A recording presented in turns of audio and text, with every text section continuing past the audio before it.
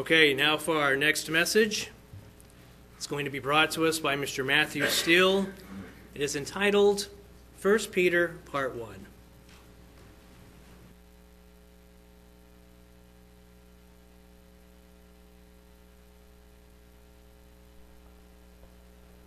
Good afternoon, everyone. Maybe I should have entitled this message, Curtis Message Part 2. Because we're going to cover some of the areas that he touched upon, which is good, right? Because maybe we need to hear it.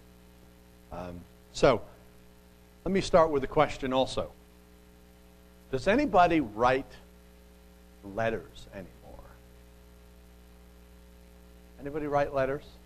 Good old-fashioned, now, not nasty letters to the IRS, none of those. But good old blank piece of paper, dear somebody, and write out a letter. Wow, you're not as endangered as I thought you would be. I can't really remember for sure the last time I wrote out a letter to somebody telling them about whatever, my day, or how the family's doing, and so on. If I thought about it, or I was thinking about it this morning, I'm pretty sure the last letters I wrote were actually to my wife, before she was my wife, and then pretty soon they were emails. And so the rest of our love letters are emails, which we often joke that emails are dangerous things because they can get you into all kinds of trouble. But writing letters, I just don't do it anymore. I write emails all day long, but not a good old-fashioned letter. Renee actually has a friend, though. It's a good friend of hers from university. It's a lady that lives in Germany. And she writes these beautiful, long letters, good old-fashioned letters telling about her family and what they've been doing, and then Renee will write back. And of course, she has great handwriting, and unlike me, she knows how to spell and use punctuation, as she reminds me often. And it's a beautiful thing, and I'm happy for somebody else to enjoy that. Because I really don't miss it, except I am grateful for letters. Because without letters, we would not have most of the New Testament. These are letters that were sent by the apostles and the disciples to churches explaining the gospel, responding to issues that arose within a given church. And we are just leaning over their shoulders as they write these letters. And so I want to do that today, just kind of lean over Peter's shoulder and look as he's writing and ask some questions about what he's writing. And maybe just dig into what we've studied before, but let's dig into it again. Maybe even dig in and learn some new things that we hadn't seen before. So in 1 Peter chapter 1 and verse 1, he says, Peter, an apostle of Jesus Christ, to the pilgrims of the dispersion in Pontus, Galatia, Cappadocia, Asia, and Bithynia, elect according to the foreknowledge of God the Father, in sanctification of the Spirit, for obedience and the sprinkling blood of Christ.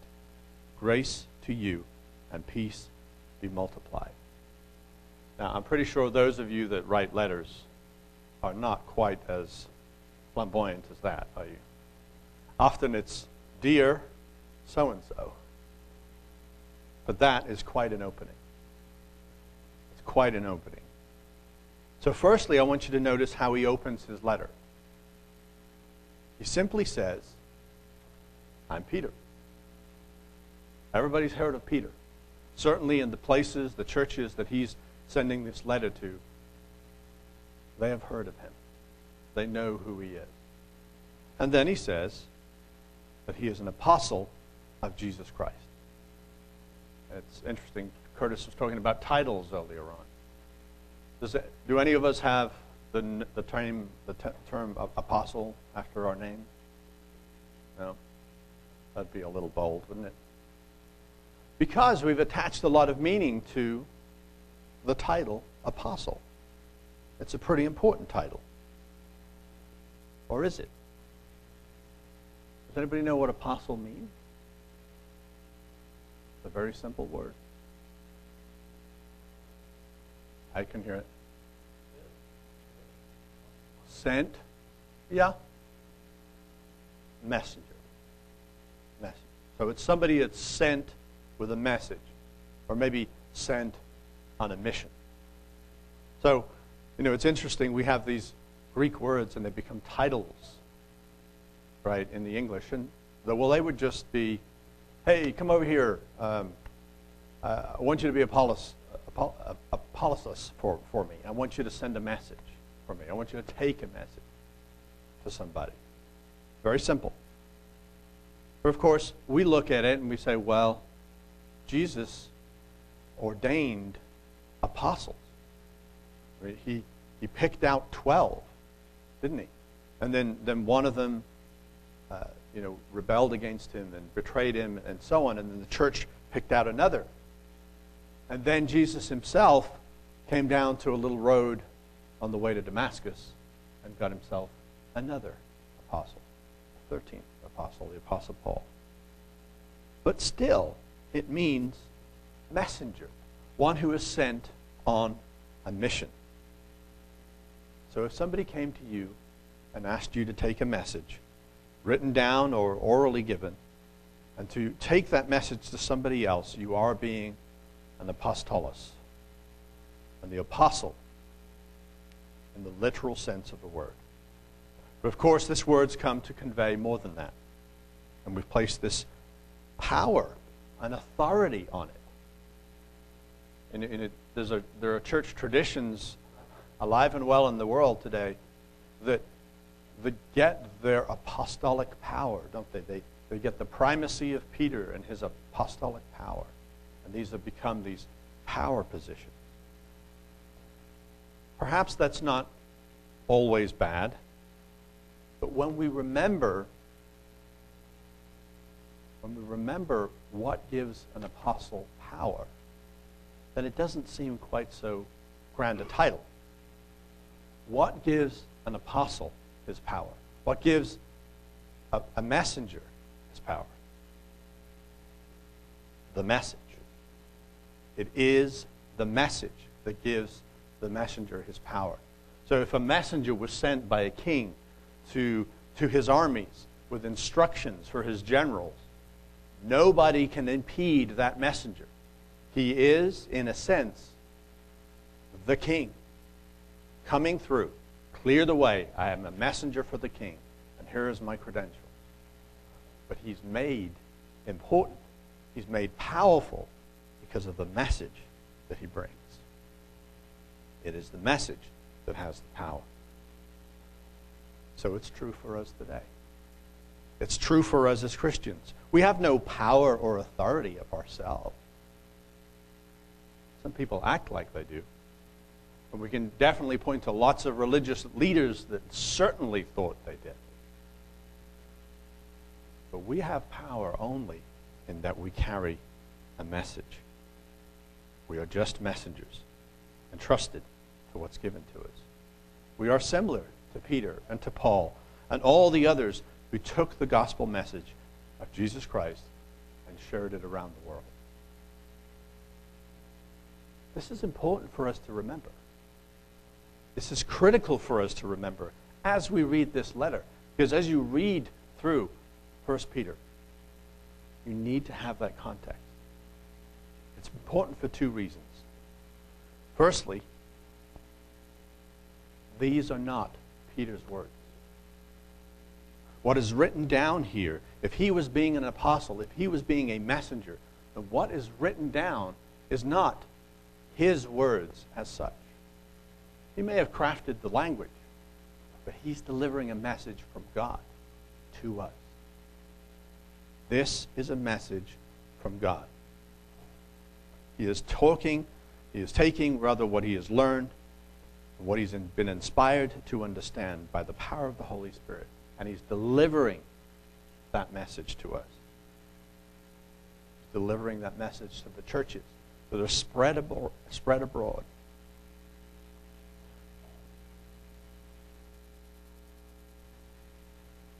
So Peter was just simply giving the message to these believers, this church spread abroad, who had come to believe that Jesus was the Christ, the Messiah, the one that's promised. And he writes to these faithful in all these churches in Asia. And he calls them to be messengers also, as we'll see as we go through this letter. So firstly, we need to remember that it is the message that has the power, not Peter and not us. And secondly, we need to remember that we are carriers of this message. Every single one of us. We are carrying this message. Now, that's not just a nice set of rules and instructions by which somebody could live. We're not just expressing God's love for people. We carry the message of life and death. We have that message. We have the message that can change lives. This is serious business. We need to take our role as messengers seriously. We need to take the message and deliver it to those that we are sent. We cannot turn back. We cannot go back to the king and say, "Well, Lord, I couldn't get through." There is no turning back. And we'll see that as we go through here. We have the power, we have the message to change the course of a person's eternal destiny. You hold that power in your hearts, in your mind, on your laps right now, in the Word of God. And so as we read through Peter's message, not just a letter written to long-dead Christians in an ancient part of the world, but rather a letter written to us also, as an admonition to us, as an encouragement to us, the holders of the message of the gospel. We need to remember this critical point. This gospel is not just delivered for our salvation. The minute that we have gone through the waters of baptism, that we have come up and received the Holy Spirit, we have become new creatures, the message is now for us to deliver to others.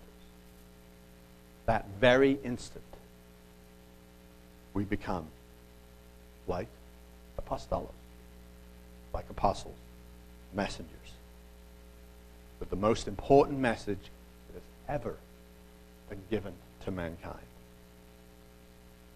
Remember what the messenger Paul said to Timothy. In 2 Timothy 4 and verse 1. He says, "I charge you therefore before God and the Lord Jesus Christ, who will judge the living and the dead at his appearing and his kingdom. Preach the word." And it's interesting, isn't it? He ties this action of preaching God's word, of sharing the message, to judgment.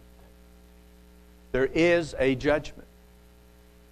We will be judged by what we do with this word. And oftentimes we're maybe a little concerned about if we're going to get judged by our sins and what we've done in this life. But is that the judgment he's talking about? Or is he talking about whether or not we have delivered the message faithfully as we've been given opportunity? Be ready in season and out of season, convince, rebuke, exhort with all long-suffering and teaching. For the time will come when they will not endure sound doctrine, but according to their own desires, because they have itching ears, they will heap up for themselves teachers, and they will turn their ears away from the truth and be turned aside to fables. But you, be watchful in all things, endure afflictions, do the work of an evangelist. Another one that speaks forth a message of good news, the evangelion. Fulfill your ministry. You know, if you think about that, we are rapidly getting to this point, aren't we? People with itching ears. Itching ears. Tell us something that will stop the itch. Tell us something that we will like, that's soothing. Nothing challenging here. Don't challenge my beliefs. They're getting themselves teachers that will tell them what they want to hear. That they can live any way they want without consequence. There's no consequences.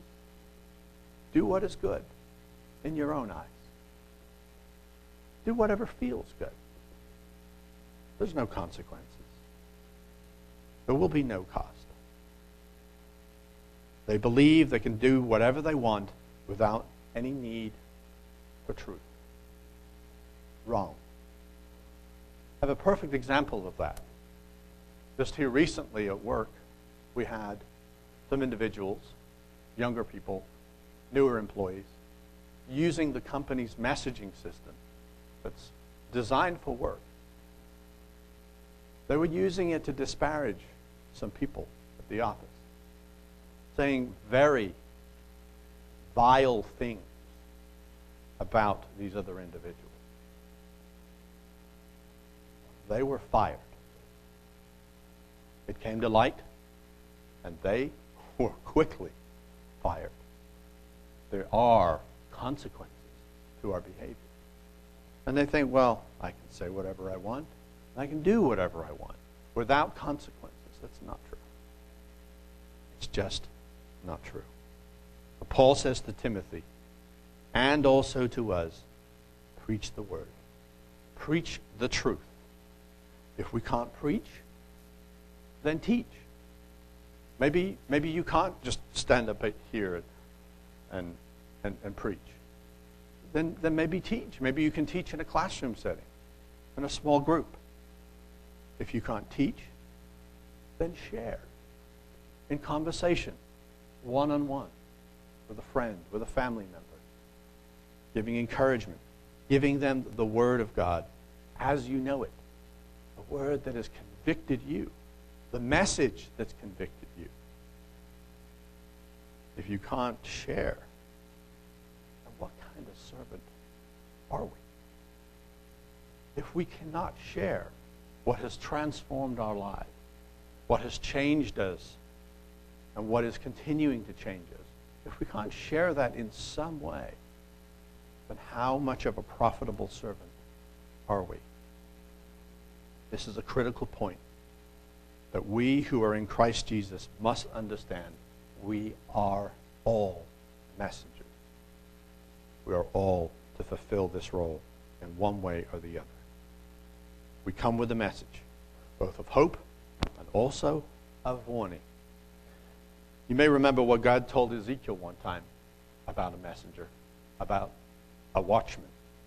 In Ezekiel chapter 33 and verse 1, he says, "Again the word of the Lord came to me, saying, Son of man, speak to the children of your people, and say to them, when I bring the sword upon the land, and the people of the land take a man from their territory to make him their watchman, when he sees the sword coming upon the land, if he blows the trumpet and warns the people, then whoever hears the sound of the trumpet and does not take warning, if the sword comes and takes him away, his blood shall be on his own head."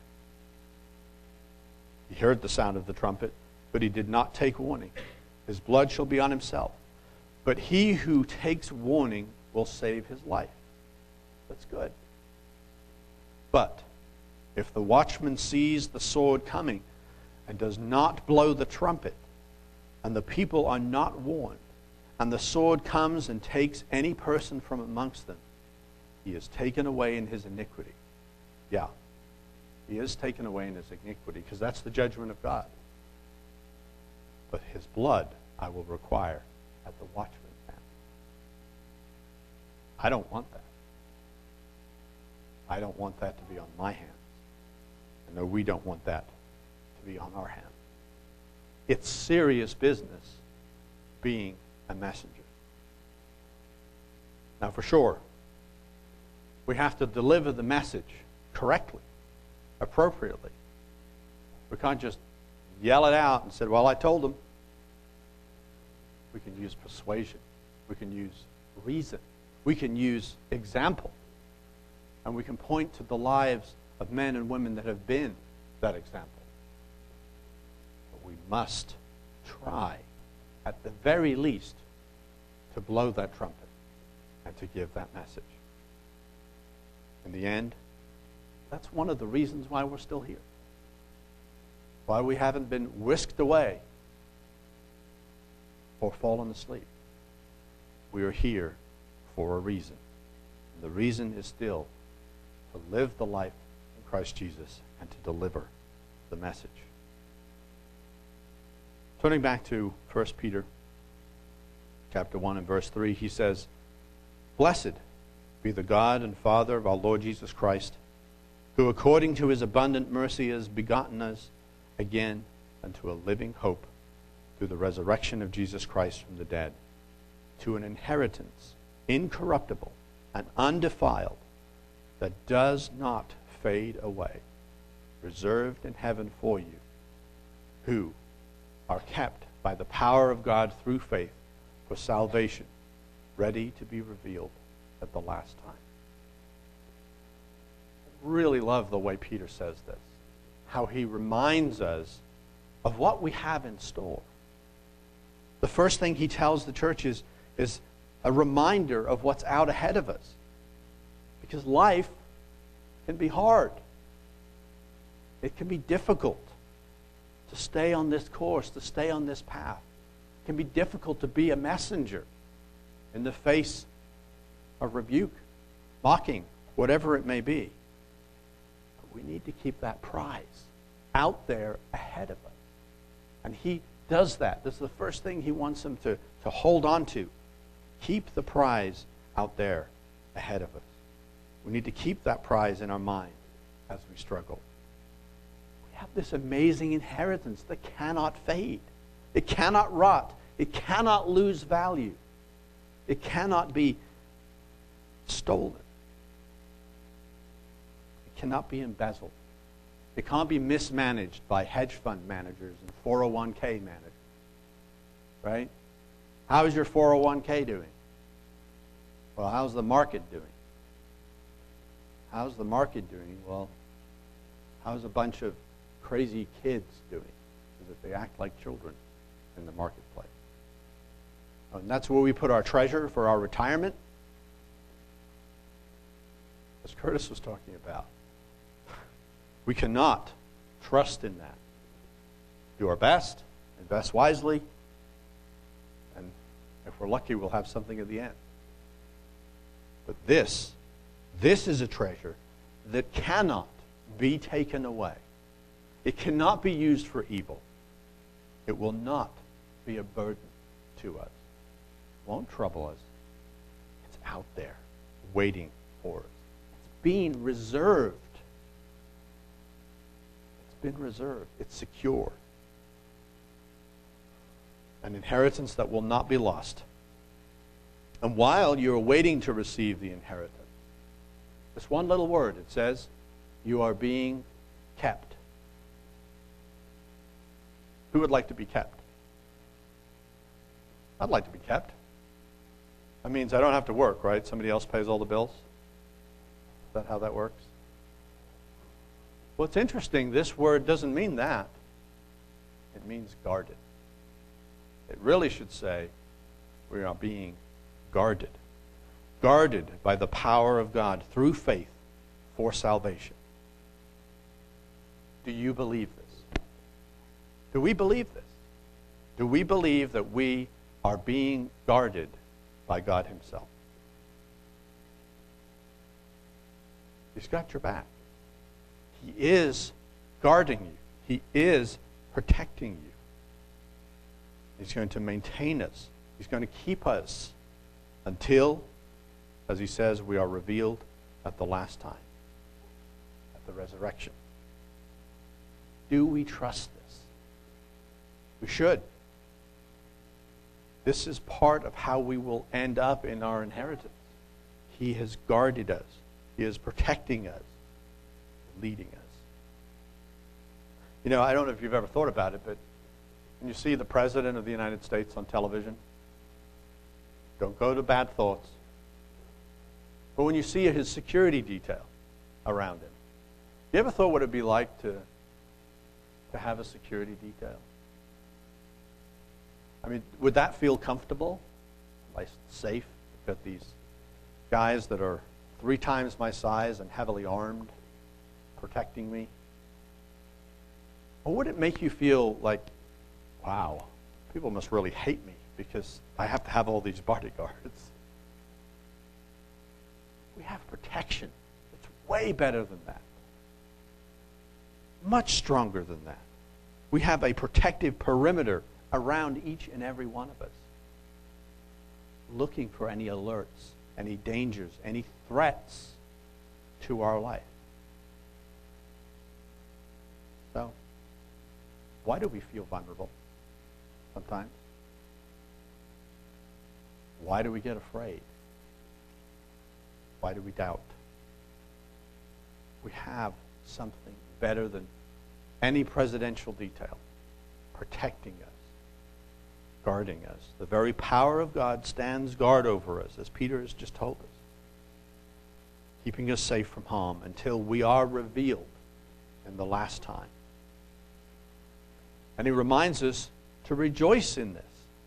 Be glad for this. He says in verse 6, "In this you greatly rejoice, now through now a little while, if need be, you have been grieved by various trials, that the genuineness of your faith, being much more precious than gold that perishes, though it is tested by fire, may be found to praise, honor, and glory at the revelation of Jesus Christ, whom, having not seen, you love. Though now you do not see him, yet believing, you rejoice with joy inexpressible and full of glory, receiving the end of your faith, the salvation of your souls." You know, I was thinking about this passage. I wonder what it was like for Peter. He's writing to all these churches. He's writing to all these believers. And not many of them had seen Jesus. Peter knew Jesus. He lived with him. He grew up with him. He knew who he was. He was with him in his ministry. And Peter genuinely looks at these people in gratefulness and maybe in awe. Because even though they had not seen Jesus, they loved him anyway. They trusted him anyway. They followed him anyway. And he was writing to these Christians. And he's so respectful of them. And he is encouraging them. And in their faith.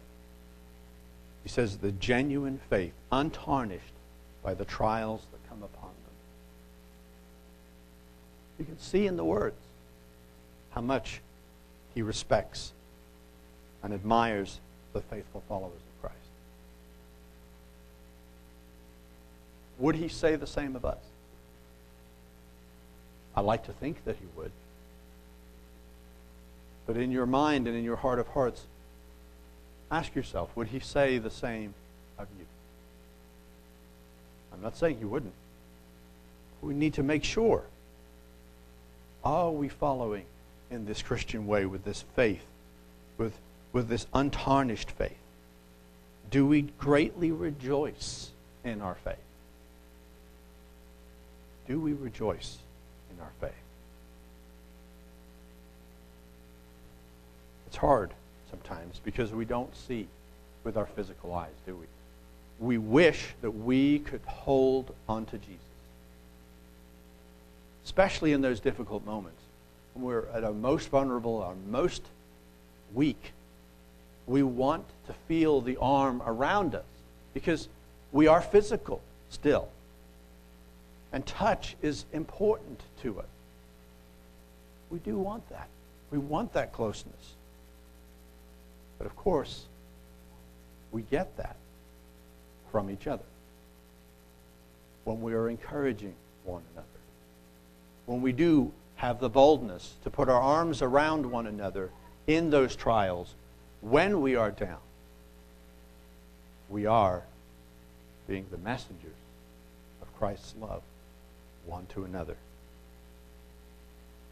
And then we have something richer, something deeper. And if we would just stop and remember it, in the midst of the struggle, if we would just stop and remember what Jesus said in John 14:23. Jesus answered them and said, "If anyone loves me, he will keep my word, and my Father will love him, and we will come to him and make our home with him." He really does live in us. He is guarding us, and he is living in us, making their home in us. Why don't we remember this?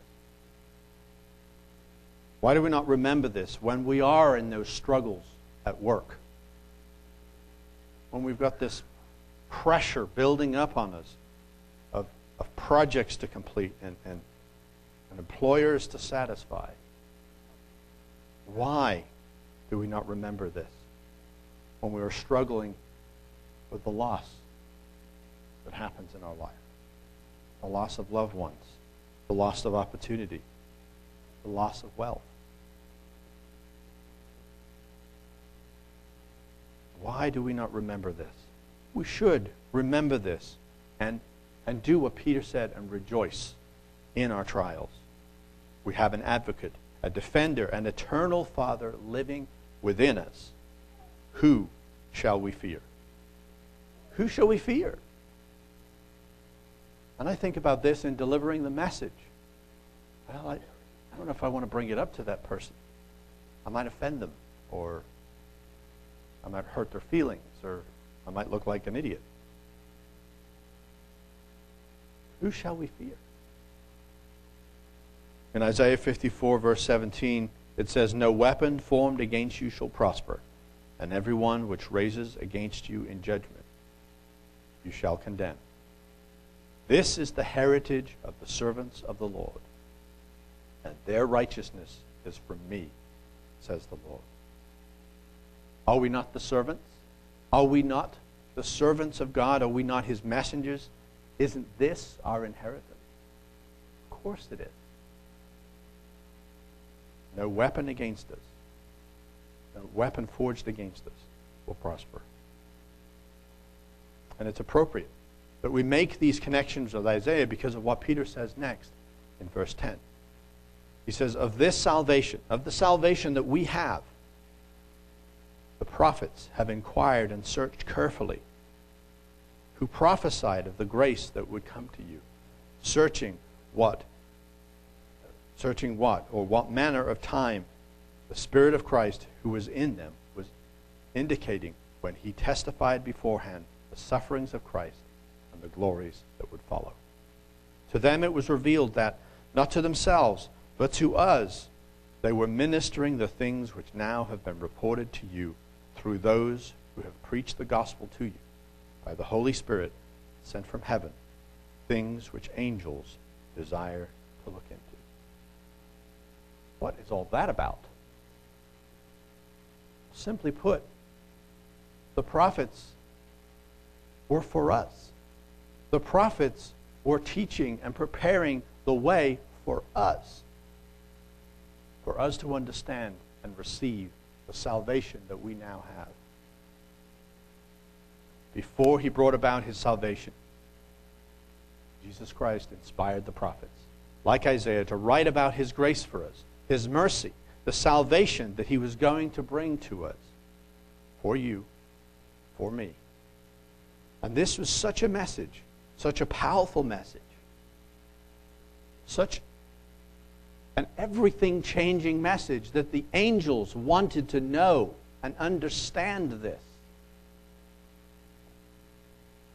And it's interesting that the passage that we just read before in Isaiah comes right before Isaiah 54 and verse 17.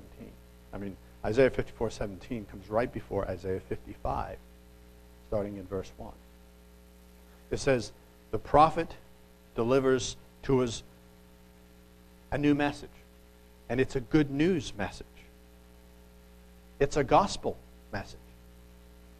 But he's writing in this Old Testament. But it's a gospel message. He says, ho, everyone who thirsts, come to the waters. Who's the waters? Jesus. Jesus said, at the well, whoever drinks of the water that I will give him will have a well springing up inside of him. Right? Jesus is that water. And you who have no money, come buy and eat. Yes, come buy wine and milk without money and without price. That's an odd phrase, isn't it? To come buy without money. Anybody know of a store in Tulsa you can do that at? Because I will get all my groceries there. What does he mean? Come buy without money. Well, maybe the more important question is to ask, why don't they have any money? Why don't they have money to buy what they need? Verse 2. Why do you spend money for what is not bread, and your wages for what does not satisfy?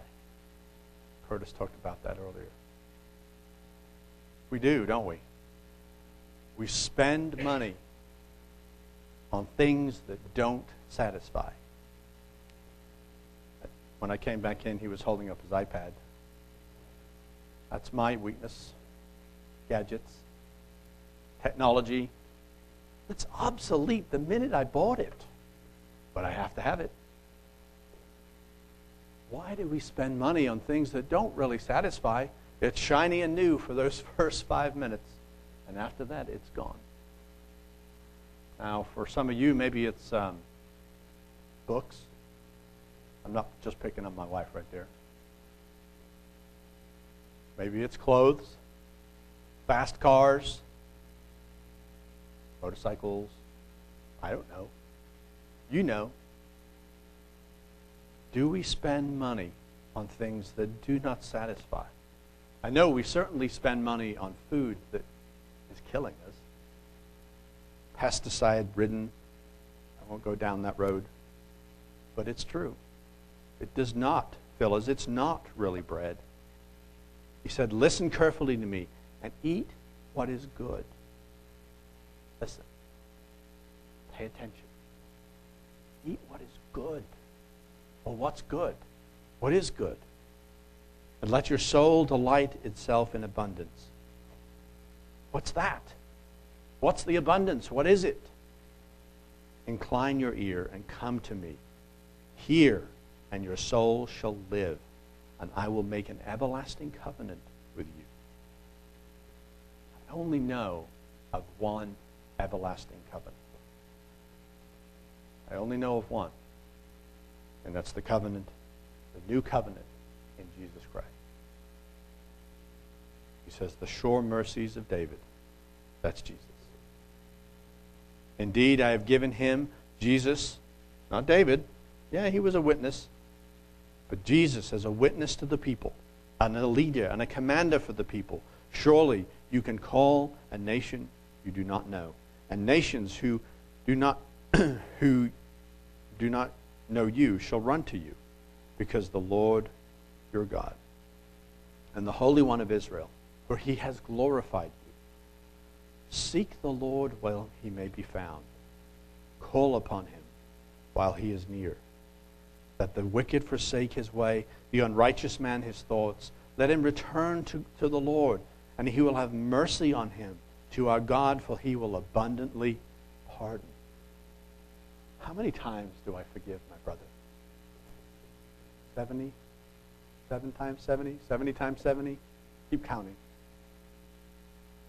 He will abundantly pardon. And it's interesting. Earlier you said, incline your ear and come to me and listen. Hear. Listen. And so we need to listen to what he's telling us here. In verse 8, for my thoughts are not your thoughts, nor are your ways my ways, says the Lord. For as the heavens are higher than the earth, so are my ways higher than your ways, and my thoughts than your thoughts. For as the rain comes down and the snow from heaven, and do not return there, but water the earth, and make it bring forth and bud, that it may give seed to the sower and bread to the eater. So, all of this is leading up to right here. To this so shall my word be that goes forth from my mouth. It shall not return to me void, but it shall accomplish what I please, and it shall prosper in the thing by which I sent it. I love that passage. I've always loved that passage. Jesus is the Word.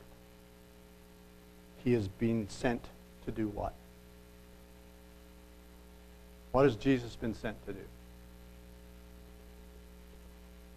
Seek and to save the lost. Who are the lost? Everyone. Everyone is lost. So then who will he save? I'll leave that up to you. But God says that his word will not return void, will not return empty, but it will accomplish that which it was sent. And it shall prosper in the thing for which I sent it. For you shall go out with joy. There's that joy again. Peter is asking us to rejoice and have that joy and be led out with peace. And the mountains and the hills shall break forth into singing before you, and all the trees of the field shall clap their hands. Instead of the thorn shall come up the cypress tree, and instead of the briar shall come up the myrtle tree, and it shall be to the Lord for a name, for an everlasting sign that shall not be cut off. That's the kingdom message. That's being that ambassador that Curtis was talking about. Knowing that in our country, these things have already come to pass. And we are just waiting for it to return. Knowing that we are ambassadors for Christ and that we are sharing this good news that the kingdom of God is going to be on this earth. And that we have a message of grace and salvation for anyone that we can talk to and teach and share this message with. This is the promise. This is the gospel in the Old Testament. This is our inheritance waiting for us, reserved for us in heaven. What shall we fear? What shall we fear? Who can make us afraid, seeing then that we are to inherit the promises of Jesus Christ? We need to focus. We need to pay attention. We need to listen. And we need to do what Peter tells us to do next. Back in verse 13. He says, therefore, gird up the loins of your mind and be sober, and rest your hope fully on the grace that is brought to you at the revelation of Jesus Christ. As obedient children, not conforming yourselves to the former lusts, as in your ignorance, but as he who called you is holy, you also be holy in all your conduct. Because it is written, be holy, for I am holy. And if you call on the Father, who without partiality judges according to each one's work, conduct yourselves through the time of your stay here in fear. We should conduct ourselves in fear, not afraid, but in this focus, being concerned that we conduct ourselves in righteousness as God gives us the ability to do that.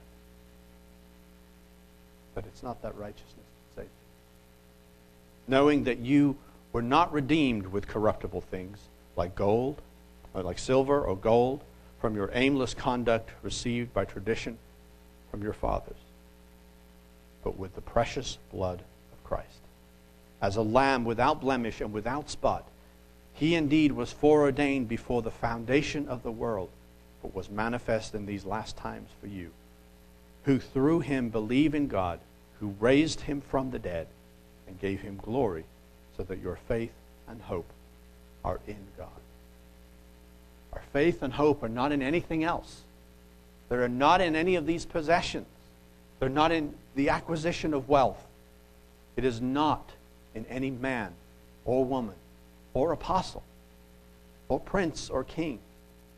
It is in God, in the Father and in the Son. We've talked about this before, and it's critical. But we should encourage one another to continue to do this more and more as we see the day approaching, as we see that living in this world is becoming harder and harder every day as a Christian. It's easy if you go back into the world. The world loves its own. But for us, it is getting harder. And I want to just point out a specific part that Peter said here. This is the practical area that we could really dig into. Specifically, we need to gird up the loins of our mind. What does that mean? How do you gird up the loins of your mind? Our minds have loins? That's weird. But it means to support the mind, right? If you're going to gird up your loins, you're going to wrap up the clothing that's around you and support your middle area so you can run, so you can do the work that's ahead of you. Support the mind. How do we do that? How do we support our mind? Well, Peter says, be sober. He says, be sober. Now, is he just talking about avoiding alcohol? What does he really mean? Well, what does alcohol do to the brain? What does it do to the mind? It affects your ability to reason, to think clearly, to know the difference between right and wrong. You ever observed somebody that's 3 sheets to the wind? So being sober. Don't allow your minds, our minds, to be affected to the point that we can't reason. What is he really saying? He's saying don't be bringing damaging images into your mind. Damaging ideas and concepts. Be they political or philosophical, moral, scientific. If it's damaging to the mind, if it affects our ability to reason and understand right from wrong, and if it affects our ability to speak the gospel message to others, if it's going to cloud your judgment, don't do those things. Run from those things. Paul reinforces this idea in Philippians 4, 8, and 9. He says, finally, brethren, on the reverse of this, whatever things are true, whatever things are noble, whatever things are just, whatever things are pure, whatever things are lovely, whatever things are of a good report, if there's any virtue, and if there is anything praiseworthy, meditate on these things. When we stick a show on television, we should read the scripture. Because when we're watching it, right, scrolling by and we're being very passive, but yet we're not. We're meditating on these things. We're meditating on the ideas that's presented and on the narrative and the language back and forth and the ideas that are being presented to us. Would we be comfortable watching those shows, watching some of that television, with this passage open on our lap? Is it good? Does it have virtue? Is there anything praiseworthy on it? If not, then turn it off. Find something else to meditate on. These things which you learned and received and heard and saw in me, these do, says Paul, and the peace and the God of peace will be with you. What are we watching? What are we listening to? What are we reading? What are we putting into our minds? And you can't say, oh, I won't be affected. And you know how I know that that's not true? It's because the minute that the Star Wars movie is over, my sons have lightsabers and they are reenacting the show. It affects our mind. And I'm sorry, but we're not all that different as adults than we are when we were kids. It does affect our minds. And if it doesn't, why did the apostles go at such lengths to tell us to avoid these things? Remember I said before, messages have the power, right? It's not the messenger. It's the message that has the power. Good messages have good power. Bad messages, well, they give us itching ears. So, as well as telling to support our mind, Peter also tells us to do something else. He tells us to rest fully on the grace that is to be brought to us at the revelation of Jesus Christ. What do you think that means? To rest fully on the grace. I think it's an interesting choice of words. Is it possible to rest partially? Is it really? Is that really resting? I'm partially resting. You know, when somebody's just leaning back in their chair and they've really fallen asleep, I'm just resting my eyes. It's only my eyes that are asleep. Is it possible to rest partially? Well, yes it is, kind of. In Luke chapter 9 and verse 57, it says, "Now as it happened, they journeyed on the road that someone said to him, 'Lord, I will follow you wherever you go.' And Jesus said to him, 'Foxes have holes, and birds of the air have nests, but the Son of Man has nowhere to lay his head.' And then he said to another, 'Follow me.' But he said, 'Lord, let me go first and bury my father.' And Jesus said to him, 'Let the dead bury their own dead, but you go and preach the kingdom of God.' And another also said, 'Lord, I will follow you, but let me go first and bid them farewell who are at my house.' And Jesus said to him, 'No one, having put his hand to the plow and looking back, is fit for the kingdom of God.'" No partial resting. No partial following God and looking back. We need to rest fully on the grace, on the salvation, the inheritance that is to be brought to us. And Peter uses all these words interchangeably. To rest fully on the grace that we brought to us when Jesus Christ is revealed. That's what we need to do. Not looking back. Not trying to figure things out ourselves. But having the faith to rest in the grace of God.